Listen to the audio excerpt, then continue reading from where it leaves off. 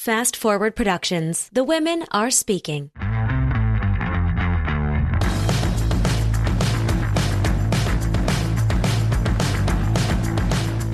What's up, guys? Welcome back to another episode of the One Broke Actress podcast, an honest account of actor life, plus a few lessons I learned in the process. Today, we have an episode that is coming out a little bit early than our regular Thursday time, and it is because our guest has a really rad Kickstarter going right now. And I wanted you guys to check it out as soon as possible and kind of get on her train before the Kickstarter ends. So today's guest is Melanie Ragone.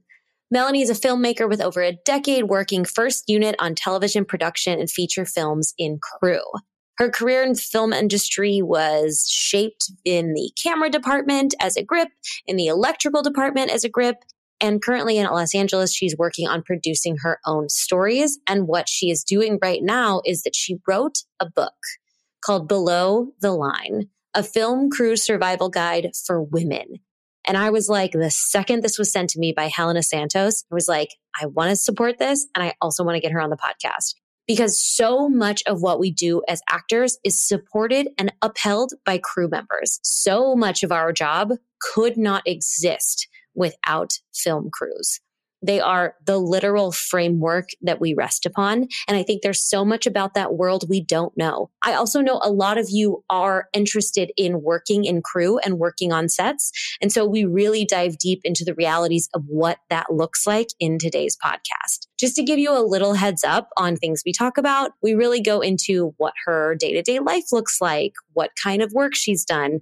We give a few definitions of things like grip and best boy. Melanie also gives us what she thinks actors should really learn about crew and how they can really show up on a set to best serve themselves and others. In case you're like, man, I wonder what type of projects that Melanie has worked on. Let me just give you a quick little list of a few of the things that are in her arsenal. So Melanie worked on this little show called The Boys, Gaslit, Angeline, Shining Vale, Super Pumped, Doom Patrol, The Hate U Give, Darkest Minds. Maybe you guys saw the movie Den of Thieves or Love, Simon, The Hate U Give, or I don't know, this small little indie film called Black Panther, Wakanda Forever. That's right, you guys, she was the best boy grip. She did the underwater work for that. How insane is that? And if you're like, the fuck is a best boy grip? This episode is for you. You guys are going to really learn a lot in this one. So be ready to take notes and keep an open ear. And I highly recommend you guys click the link in the show notes and check out her Kickstarter campaign. Like I said, it ends on April 8th. So I want to get her as many eyes on this as possible. If you guys have the ability to donate, aka purchase a book through the Kickstarter, I did that too. And I'm so excited to see what happens next, especially for those of you who are interested in working crew, especially for those of you who are women interested in working in this boys' world of crew. This is a must. Melanie is also not going anywhere as she kicks off her production career in this business. So you are going to want to know this woman. Without further ado, please enjoy Melanie Ragone. With the living in a man's world of this whole business. We do? Yeah. Wait, what? I just totally forgot. Helena is an actress in Canada who found your Kickstarter and she sent to me and she was like, you need to talk to her. And I was like, yes, I do. Absolutely. Because this podcast is mainly targeted to actors, but a lot of actors, one, we work in and around crews all day long on our best days. And two, a lot of the people who listen to this podcast are crew. The idea of female crew being so underserved was really pointed out, I think, in the last couple of years with everything that was going on with IATSE and all of the attention, all the crew stories and stuff we're getting, which we were just talking about. And so what was your decision to put your story out in the world today? Like, this needs to be written as a book, as a survival guide. What was that thought process? When I started in the industry, I pursued a highly male dominated department, which can be very intimidating. And even for as tough and strong as I seem, I am, but it's still a very intimidating environment sometimes to ask questions when you're not sure about something. So some guys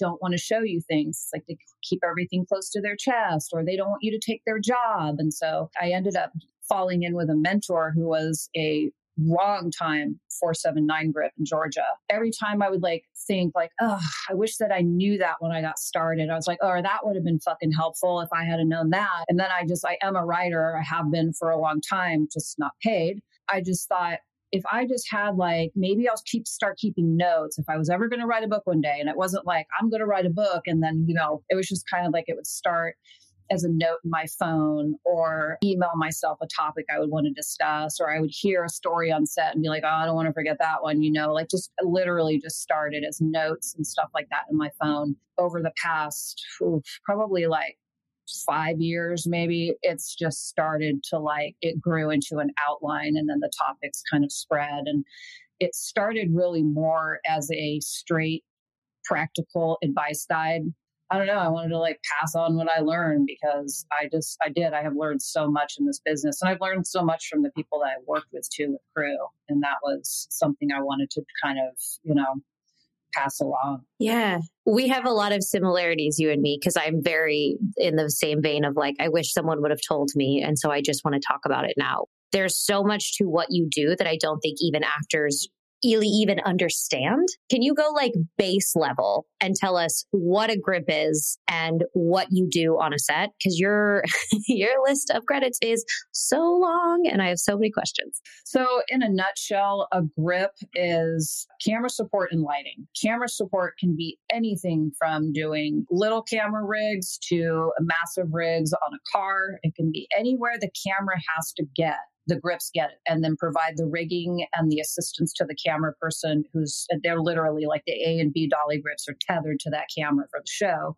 And then the grips, of course, assist with if there's any track laying, if there's any techno cranes on set, if any sort of moving shots for the camera as well. That's more dolly grips, but we also assist the dolly grips in all of the camera rigging and placement. And then the second part to grips is, these are the two main things, but is obviously lighting. Lighting on set, everything from color to the diffusion, to the cut, to overhead rigs, everything that has to do with the look and the feel of the director of photography's vision. He distributes that to the gaffer and the key grip, and then we as the thirds execute the director of photography's vision. It's a catch-all department too, because construction's obviously not always on location. We work with every single department on set as grips. And it's like, I keep saying this, but we're like the MacGyvers on set. Yeah. I know you guys are always out there with all your tools and all your 17 pieces of pipe. And it's like laying and cruising and bruising. And there was points coming through. That's what I hear. No, it's true. It's true. On your end, how does that process work? I would be super curious for our actors to know too, is how does that process work? We're very aware of how the casting side of things works, how we get to set and how the story is told, and the director and network and producers and all that stuff have final say. How does that go for your guys' jobs? And then how does it go for the execution of a scene to the actual pipe laying of a rig, for example? Usually what happens, and as a best boy, I would read scripts even when I wasn't a best boy. But when I became a best boy, the script is obviously the first indicator. I would read the script and be like, okay, literally just go through and put notes where I know, something's going to have to do with us. And then we get notes from, obviously the DP. And when you go on scouts, we get even more information, because then they start talking about what gear they're going to want on set. And that comes into play, obviously, with the best boy, because I have to make sure every single stick of gear from the pipe to the cranes are ordered and set up for the days that they are needed. Will you explain what a best boy is, just so anybody who's listening who doesn't know? Yeah, sure. The hierarchy on set is DP, and then it's the gaffer and the key grip. And then the key grip and the gaffer have best boys. And best boys are essentially, they hire fire crew. They are responsible for having every stick of gear, like I said, on set for the entire run of the show. It's a lot of dealing with production, putting out fires, but it's administrative things too, attending, potentially production meetings, and definitely going on scouts, all the logistics. You're like a grip, but you're not on set all the time.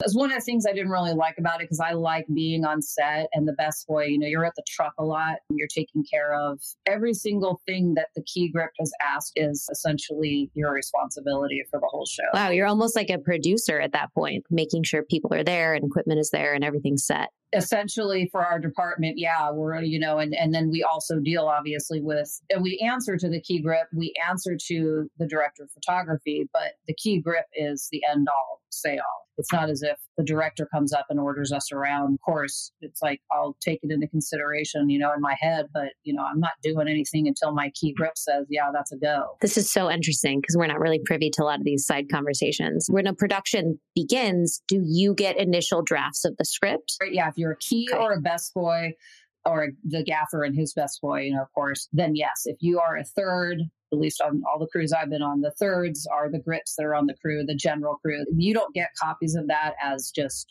the regular crew or the general crew. It's funny that before you and I were chatting, we were talking about how it's just a boys club and the position's literally called a best boy.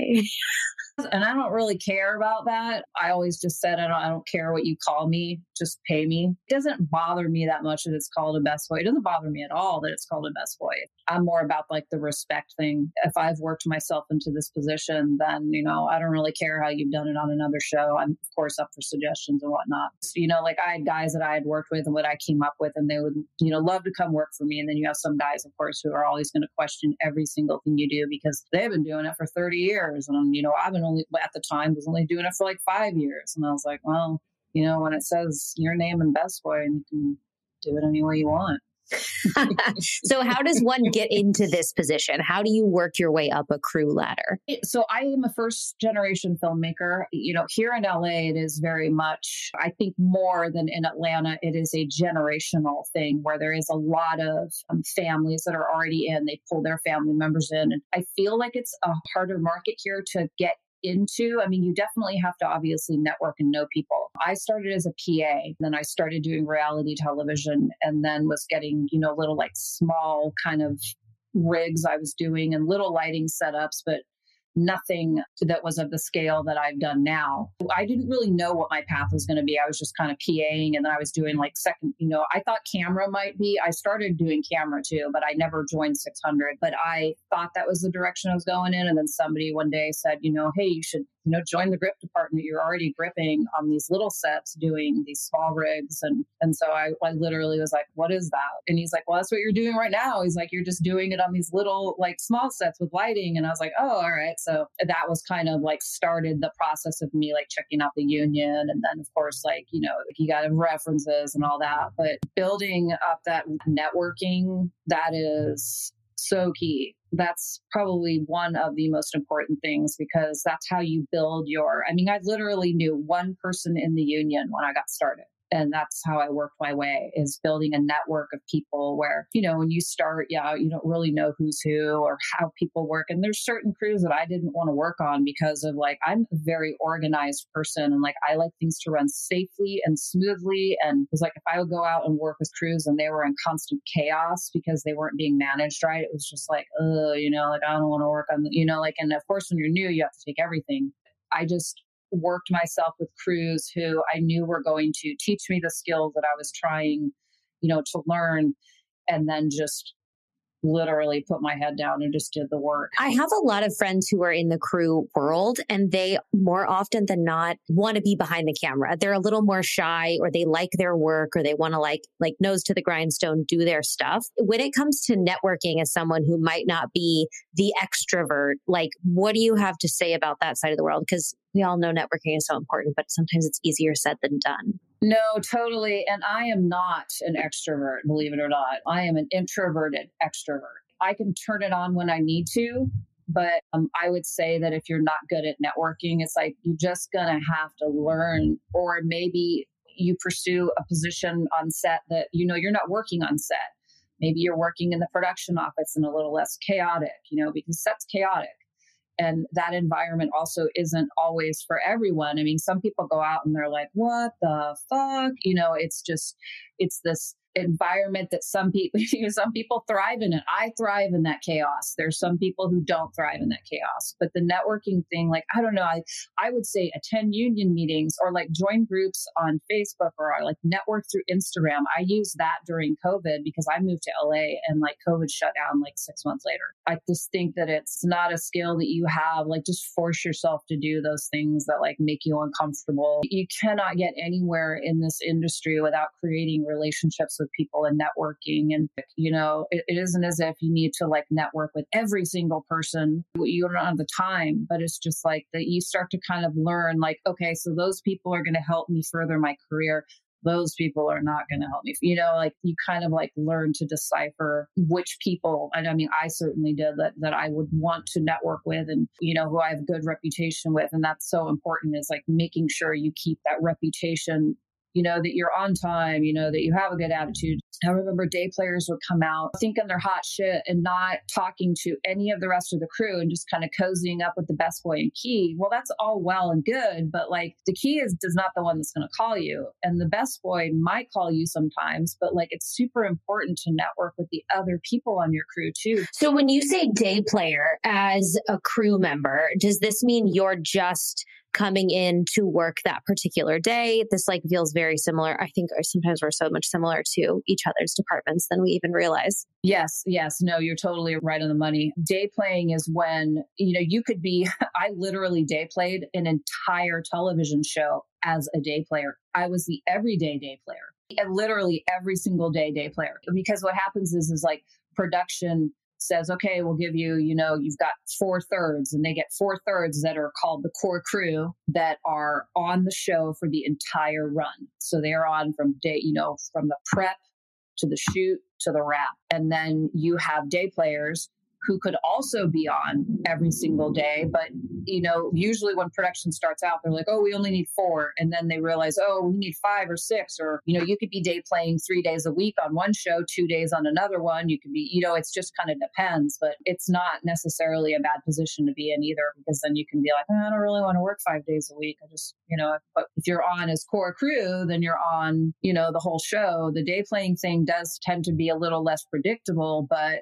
I liked it when I was starting out too. And that's another great way to network, because if you go and work for one crew and you're with that crew all the time, and then all of a sudden those shows end, or you're not working for that key or that best boy anymore, then you kind of like, you have to then start networking with other people to look for work. I liked the day playing circuit when I first started because it's a good way to meet people. Oh my God. So listen, we know there's no normal day, but especially as a woman, when there's very few of you in crew, even now, what does a normal day look like for you in terms of being on set? And does it change at all because you are one of the only females? Like, let's call a spade a spade. Are you going to get to change your tampon on break? Like, I'm very curious, like, what happens in this movement? Man, I can't tell you how many times that went down in the woods. Totally happened, because there's nothing else that you can do. Or you're like, I can remember having to like go to the bathroom so bad, and like the honey wagon would be like so far away. And I'd be like with one of my grip guys and be like, okay, keep an eye up there. I'm going to run down this little ravine. I'm going to go to the bathroom, change my pad. And like all out here in the middle of the woods. And, there's just like, you have to adapt. Like I would just make sure that I always had my shit with me, but it's not something that I ever used as a, like, oh, I can't come in because I have cramps, or,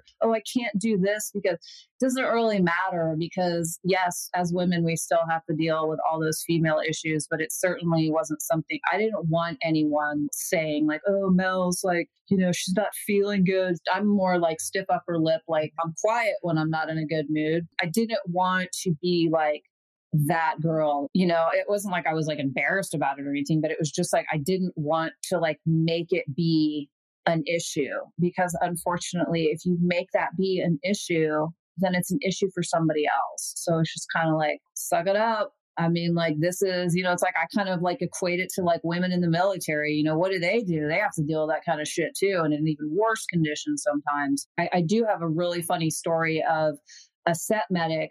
Usually set medics have pads and tampons. And I remember being on a show, and I usually almost always have my backpack with me or it's close by. And for some reason it was like at the truck, and like they moved the truck. I was just like, oh my God, like I need one. And there's, obviously there's none on set. So I went to the set medic and he didn't have any. And he felt so bad that he didn't have any pads that he sent a Teamster to go get them for me up at the Walgreens. He's like, which ones do you want? Send me a picture. And it was just like, it was so comical because like, what a sweetheart that they did that. But it's just like those silly things that we obviously have to deal with. I mean, it's just kind of like, I just have to fit it into the day and, without being graphic, but it's like where I have changed it out in the wild sometimes, like I would laugh about it when I had to do it like out in the woods. And I'm just like, well, it's actually sometimes better than the 4-banger at the honey wagon. Like I'd be like, well, at least I'm not like in that funk, Totally. Honey wagon isn't great. No, right? Like I was like, hey, at least I'm out here, and it doesn't it's not always better. Smell like shit, quite literally. Exactly. Oh, being on set's so glamorous. Oh my God. Right? Well, I think that's interesting too. So like, are you often one of the first people on set in your work? And how long's a typical day?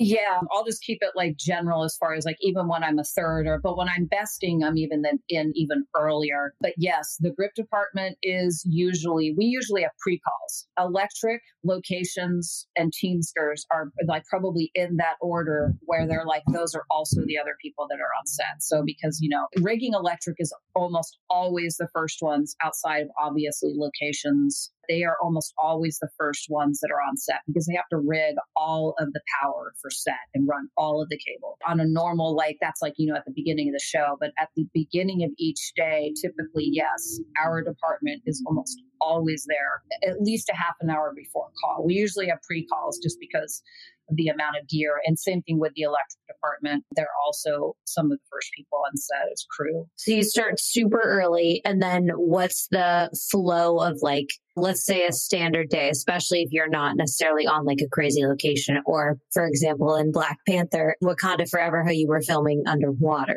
We had, a couple of weeks where we were on a camera test first, and our days were a little more not lax, but like the time that we came in, it wasn't as early. Instead of being on set at 6 a.m., it would be 7 or 8 sometimes. But when we started shooting, once again, call times are 6:30, 6, 7, because the water department for something like that, like there's just like a bunch of things that we have to check before anyone else shows up, or make sure that there's not water in the boats that were on set, that the tank is cleaned out. There's just there's stuff that has to be done before the shooting crew, like the rest of the shooting crew even shows up. As far as the progression of the day, usually on a show that size, it's a lot of kind of like hurry up and wait. Features are definitely a different animal than television. Television is go, go, go, go, go, go, go, go, go, go, go. There is some points where you're sometimes waiting, but on film sets, there's more kind of waiting for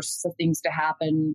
You might light a set for 3-4 hours and then kind of have this, all right, there's half an hour lull, and there's kind of not, and they're setting things up, and other departments are dressing this, whatever is happening in that chaos. And then it kind of just will level out sometimes. And then some days you have where you're literally 16 hours go by and you're really, were we really working that entire time?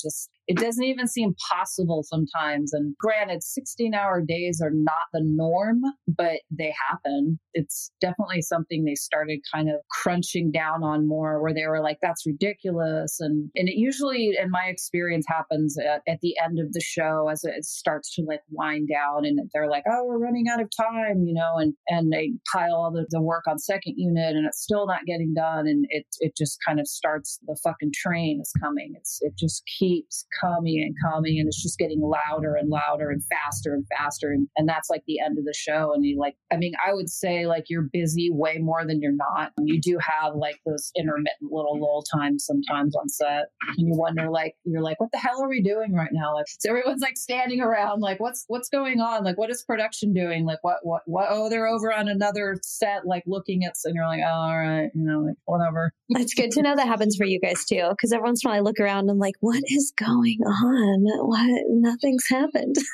And I love crew and I'm very respectful of crew and all the departments. And I always have my information person. I'll go up, to my AD friend or whatever. I'll be like, so what the fuck's going on? Like, what are we doing? Like, can I expect that we're going to get out of here on time? Like I always have like my little sources. You get a feeler? Yeah, totally. Totally.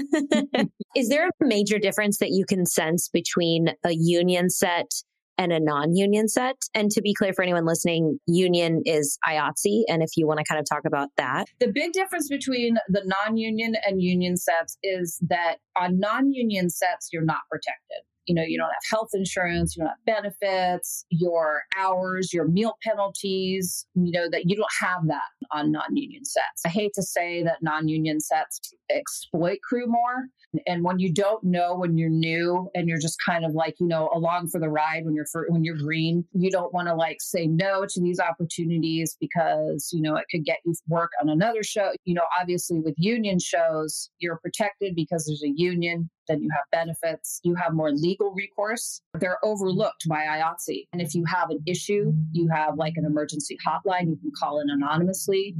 When you're on a non-union set, it's essentially, if it's not something that their insurance doesn't require, then they're not really legally required to provide it. You know what I mean? So it's just kind of like if you are new and you're working on these sets, it's like, be aware if you go out and you work like a small set, what if there's no set medic and somebody has an emergency? Like what's, you know what I mean? Like just know, just like I couldn't like stress more enough to like, just educate yourself then, because if you are going to go out shooting with people, and you might even go on location and go shooting with people on non-union things, because reality television, the world that I started in, is very much like that, where you move around different locations and it's a very small crew. You're not protected when you're on non-union sets from a lot of things, and not saying that nothing bad happens. Obviously they do on union sets, but you don't have a lot of recourse and protection on non-union sets. So it's just kind of like, I'm not saying don't work on them, because I obviously did, but it's just kind of just educate yourself. Are most film and TV sets that use union actors, for example, so like most of the stuff that's on TV that's scripted, most of features, are most of them using union crew as well? They have to. If they are a union show, California is different than Georgia. Georgia is a right to work state. So technically, you don't have to be a union to work on a union show. But everyone that works on the union show isn't going to hire you if you're not in the union. You know what I mean? Like, it's not fair to the other crew to like bring on. I wouldn't hire non-union people when I was a best boy. It's just not happening. It's crazy to me, and I didn't know this either. When I started working on Black Panther, I didn't know that the visual effects people didn't have a union. They used to have a union. It seems crazy to me, and I don't know all the ins and outs of it, but that you'd be working on a union set, but there are people who are non-union working on that set. The PAs are not. The visual effects guys are non-union. It's something that is needed because they're not protected and they get so screwed. And that's the thing and yes, it's going to cost productions more money, but it's like bettering the lives of crew, like who are busting their ass to make the production happen. So it's one of those things where like, why not provide them with a better quality of life, better pay, so that, you're not like fucking just running through them like nothing. And, like it's not sustainable, as this discussion happens over and over and over again on these film groups that I'm in. It's not sustainable. You're going to burn out. You're going to get injured. You're going to be down. It comes down to money. To me, it feels like this is something that could be better managed, and they should be listening to crew more. They should be listening to us more. We are the ones that are doing the work and that can literally tell you where you're dropping the ball. I can tell you where you're dropping the ball. Like I've watched it happen over and over again on set, where it's just, and it's always, almost always communication. That is the number one thing that breaks down on set. Listen, there are people who are listening to this podcast who have run shows or have been number one on the call sheet, which sets a tone, for example, and things like that. And maybe they don't necessarily get to make all of the actions, but like, what are some things that you, especially because you guys are on your feet 12, 16 hours, right? So you're just like moving, grooving, physical labor. It's so physical. A lot of times as actors, we're doing emotional labor. It's like a mental, it's like hurry up and wait to like an extreme where we'll be sitting for 6 hours and they're like, okay, great, go cry about your like dead daughter or something. And it's like, holy shit. And like, it's a totally different type of job. So is there anything you wish, because you've been around so many actors of so many levels at this point, is there anything you wish actors knew better about on set? I've worked with all different levels. Obviously, the ones that are seasoned, and most of them know what each department does. And if you are new and green, like I think that's really important as an actor to know, what does each department do? What is their function on set? And if you don't know, then just ask that department what they do. Ask them to explain it, because I think that it makes it, like, as a whole, if you come to set and you have an understanding of what's happening on set, gives you more of an appreciation for crew and the work that they're doing. And I know that I would say that probably most actors that I worked with were like this. And again, going back to safety, if you're more aware of what's happening and what's going on around you, you could cause a problem by being in the way if you're not paying attention. You may have a late call time, but like crew, look at the general crew call. If general crew call was like 6, that means that like people have been there since 4 a.m. Like show up on time. Being late just is like one of my biggest pet peeves with people. And it's just such a disrespect for people's time, but like knowing set and like being on time are two things that are just like across the board, I think, for everybody with the being on time thing. Absolutely. And I think too, it's nice because sometimes as actors, speaking, for a friend, we tend to make ourselves the hero of the story. And things like being late or like, making it your day or something like that is something, because it feels like a lot of the times we fought so hard for this like one day on set situation, like 100 auditions and you finally get one, you get to go on set and it feels like you're at Disneyland. And I tell actors, that's great, you're at Disneyland, but everyone else is at work that day. And so you have to show up to work. Yeah, no, that's really good advice because it's so true. And I mean, I understand that process. It's a funny thing. I got cast in a Volvo commercial recently. Yeah, I want to talk about that. So it was weird to be on the other side. Like I did really some small theater when I was younger and I was a singer. So it doesn't bother me to be in front of people. I just don't particularly like it, but I can do it.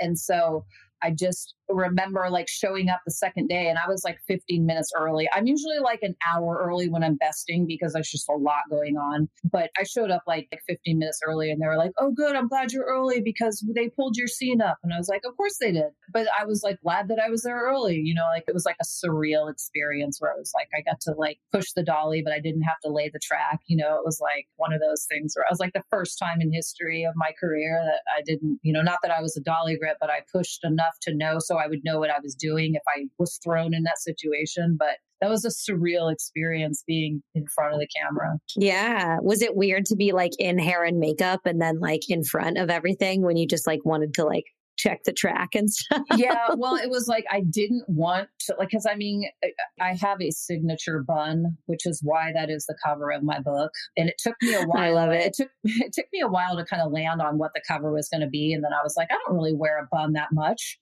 And then I like looked at all my Instagram photos and I was like, okay, yeah, I do. I wear a bun a lot. But it was funny when I went into hair and makeup, I was like, I don't wear makeup on set, period. I don't like it. I don't want that attention. If ever I came in and my hair was down, it was like people didn't even recognize me. And my hair was much longer than it is now, but it would be comical. It would be like, oh, Mel's hair is down. Like, oh, your hair is pretty. And I'd be like, oh my God. So I just fucking pull it up in a bun, Like, I was like, I don't like, tell me you work with dudes.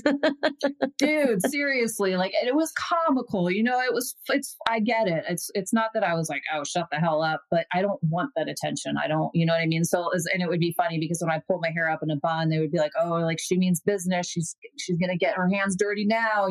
When we went into hair and makeup and then like, even with like my makeup when I ever wear it is very light. And so they did very light makeup. And then they said like, just wear your hair how you would, I was like, what's the hair note? And they were like, oh, they just said just to wear it how you would normally wear it. And I was like, I don't really want to wear a bun, And so they did like this little cute braid and then we just did like a ponytail. And then like the client saw it and they were like, no, we want a bun. And I was like, God damn it. All right, fine. You can't avoid it. It was so funny. I was like, I'll just lean into it. It's fine, you know. And the girls that did my hair were awesome. So we had a lot of fun. But yeah, that was a lot of fun, that shoot. Yeah. Yeah. I'm sure a lot of people listening watched it. It was the one during the Oscars that was just so like gorgeous, like to everyone who's behind the camera. It was beautiful. Yeah, and they did a really good job because it was so weird when they were like, I heard about it through the guy that I worked for on Black Panther. And then I remember I hit up the casting director. She was like, oh, can you send a self-tape? And I was like, literally, I was like, I'm not fucking doing a self-tape. I go, that's just like, I'm not that person. Like, I was like, listen, I get it. They're a lot. It's okay. I was just, well, because also too, I thought that I told her, because when we talked on the phone, she was like, oh my God, she's like, you had such a, you know, incredible career and all this. And I was like, I really want you to come through, you know, and we really hit it off. And she was like, I want this personality to come through. And I said, well, if we do a self-tape, it's not going to come through. I was like, what else can we do? And so she's like, well, why don't I just interview you on a Zoom? And I was like, perfect. I was like, it's like a podcast again, you know, like that I can do. She called me and we did the Zoom, and she asked me like 3 or 4 questions. And I swear to God, in true Melanie fashion, I just was like super like deadpan, dry, like matter of fact. And I was just like really honestly was thinking they're never going to fucking pick me out of all these people who are submitting. I really didn't think it. And then like I got hit up and the casting director, she's like, you're in the final 5. And I was like, what?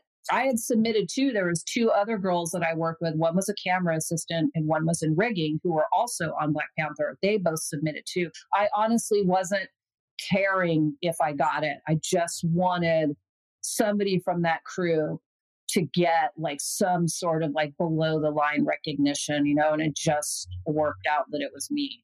And I was like, what? Are you sure?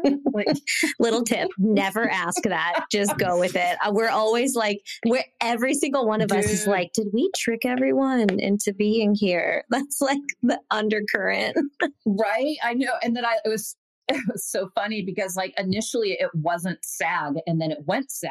They were trying to cast some stunt coordinators and a stunt performer. And I told the casting director, I was like, well, you're never going to get those guys unless it's SAG because they won't do it. They're contractually locked with them to, you know, only do SAG stuff. And so they ended up flipping the commercial to SAG. And so I just was like thinking like, all right, let's do it. It was fun. And it was, you know, the crew and the production company was awesome. They're awesome. They're awesome to work for. See, and that's cool too, because you can value the crew in a different way because you really understand their day to day. Because set is so different than the world we all live in. You know, it's so different than any other piece of this pie. You guys get to spend so much more time on set than we do. And so for our actors who are considering or work in crew in some capacity, especially our females, do you have any, other than your book, which of course I'm telling everyone about right now, to jump on your Kickstarter, which is like all in the show notes and everything, I think, do you have any like tangible takeaway tips we can pass on to our potential crew members who are listening? I just like the whole like on time thing is seriously at the top of my list. It starts your entire day just off in a shitty way if you're late, especially when you're in a crew environment where not just the whole crew, but your general crew that you immediately work with. So let's say you're going in on a grit crew and you show up late and you're on location.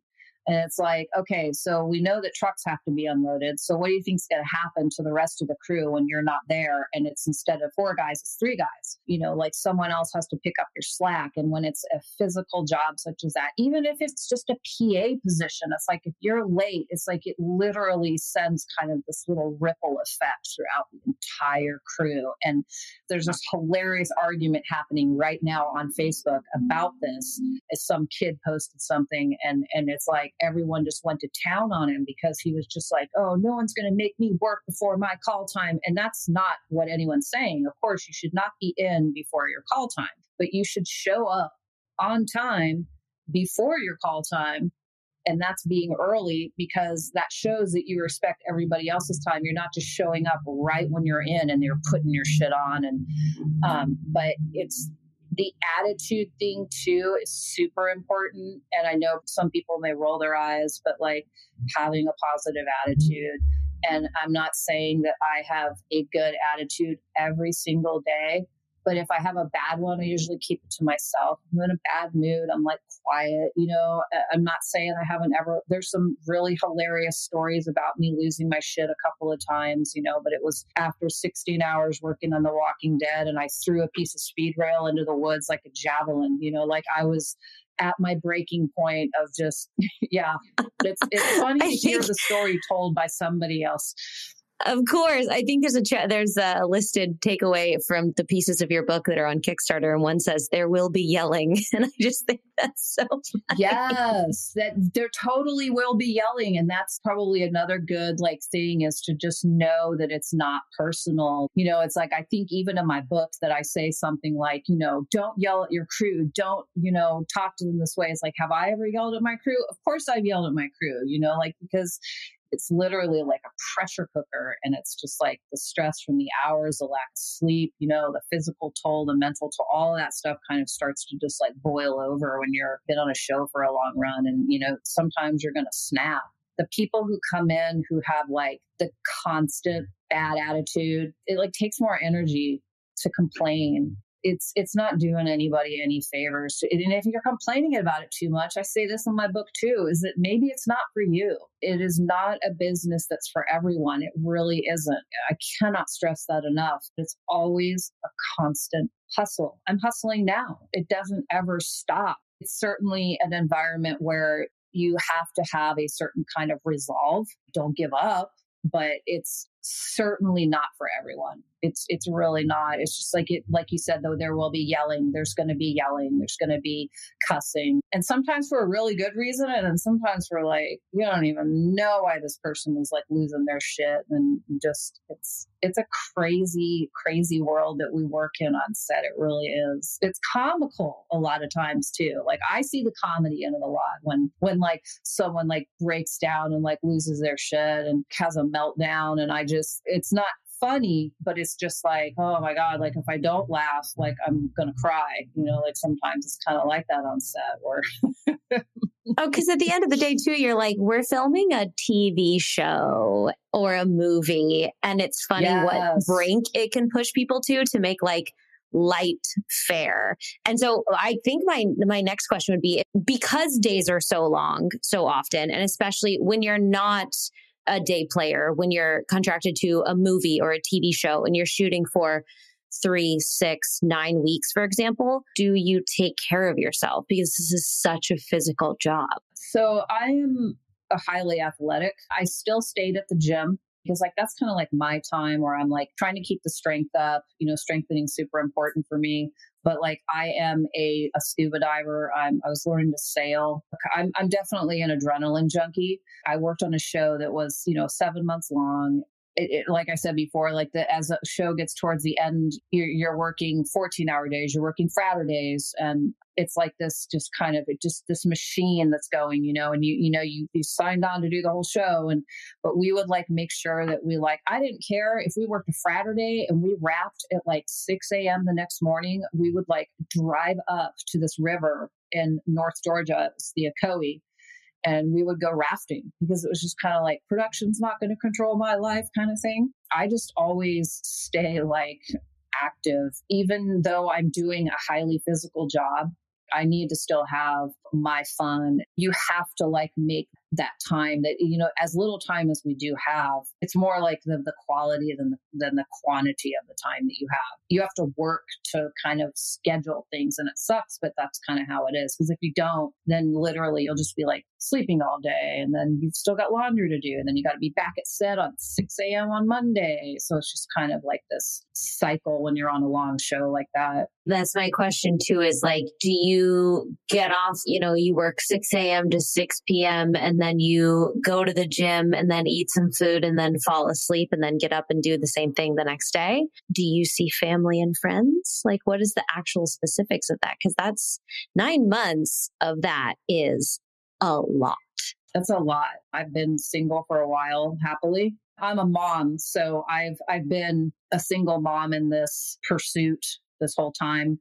Honestly, like that's kind of like one of the things that like why I love crew is because a lot of the people that like I work with, like they've become the family. You don't really have time to spend. Like I have a sibling, he was in Georgia, and the family time that you spend it's so few and far between when you're on a run that long. For me, I mean, I'm might not be like the best person to ask about like how do you make your marriage work or whatever in this, because like I don't really care about all that. Like my focus and goal and like is my career, and I'm super cool with that. But the time with my kids was more like I would take trips, like since I could afford to, like, we would go on a trip somewhere, whether it was even just down to Florida, or like I took my daughter to Costa Rica. Like there's just like those little like quality over the quantity of it, because you're not going to get a whole bunch of time. It does require to schedule things. Like for me, it did. And I'm very organized. So it was just a scheduling of not being like, oh, we'll do that,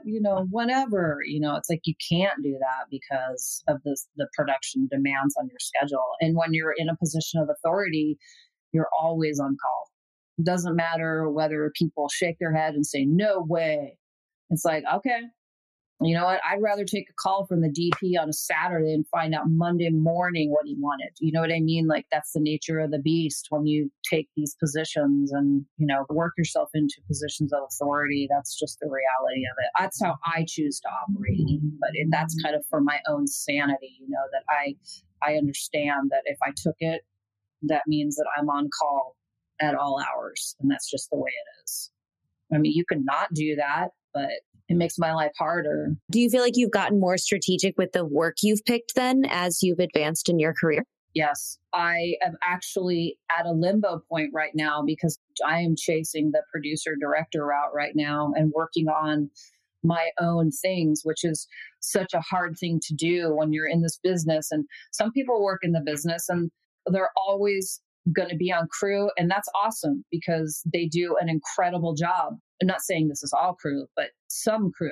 And then when you have the other crew that like has projects they want to work on, some of them are writers, some of them are actors, some of them want to produce and direct as well. So when you have that side of it, then now you have to kind of like figure out, okay, how do I make time for my projects or my writing or my scripts, or if I want to direct and produce, and like, how do I make that happen now and then still continue to work? And so I kind of have taken like a step back from it, and since have not worked on a show since Black Panther, because I am at the point in my career where I don't want to work on anything else that doesn't have my name attached to it. I have already sacrificed a lot of my time and my health and my, the breaking down of my body.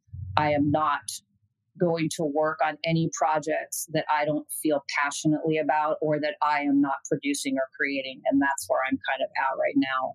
Yeah. I mean, that's the gift of working your ass off in this business, is that you can get to the point where you can be really intentional, right? Yeah, I absolutely think so. I mean, it definitely is like a scary seat to be in, and it's a lonely seat to be in. My theory is that you have to put as much work in as you are putting in on set working for a production. And if you don't put that much time in and that much effort in, then you just kind of spin your wheels because it's scary.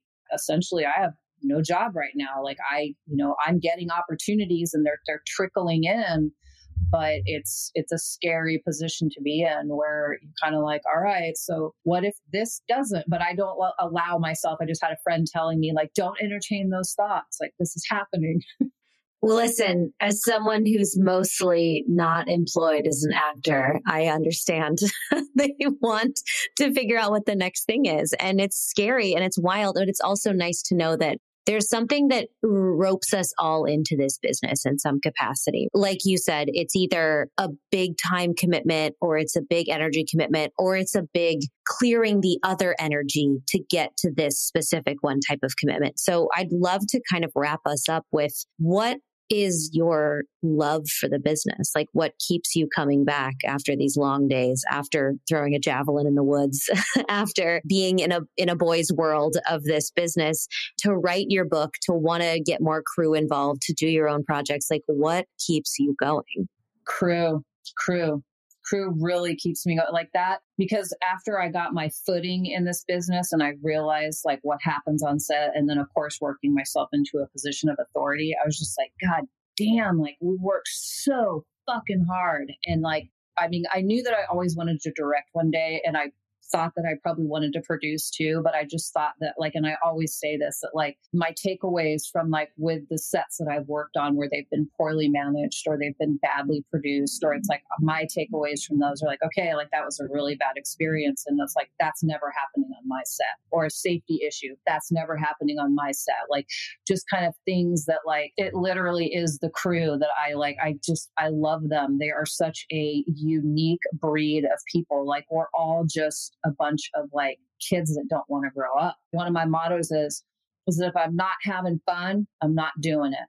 And if I'm like having fun on set and it's a safe environment and like, and I can now work myself into a position where I am making decisions and crew hiring and like, and I can make it better for crew, that's kind of like what keeps me coming back, because I love crew so much, like from, you know, top to bottom of the departments below the line. It's just like, they're such badasses and they have like such like unique talents and are so skilled at what they do and like don't receive enough recognition for what they do and just all of the intricacies that happen on set. But that's what keeps me kind of like, I just love working with those types of people. I love that. I love the reminder of how much bigger this job is than any individual. And as the group effort, it's beautiful. So obviously everyone's going to be directed to your Kickstarter link, which the Kickstarter ends April 8th. April 8th it ends. Awesome. Melanie, thank you so much for your time. This has been awesome. Yeah, you're welcome.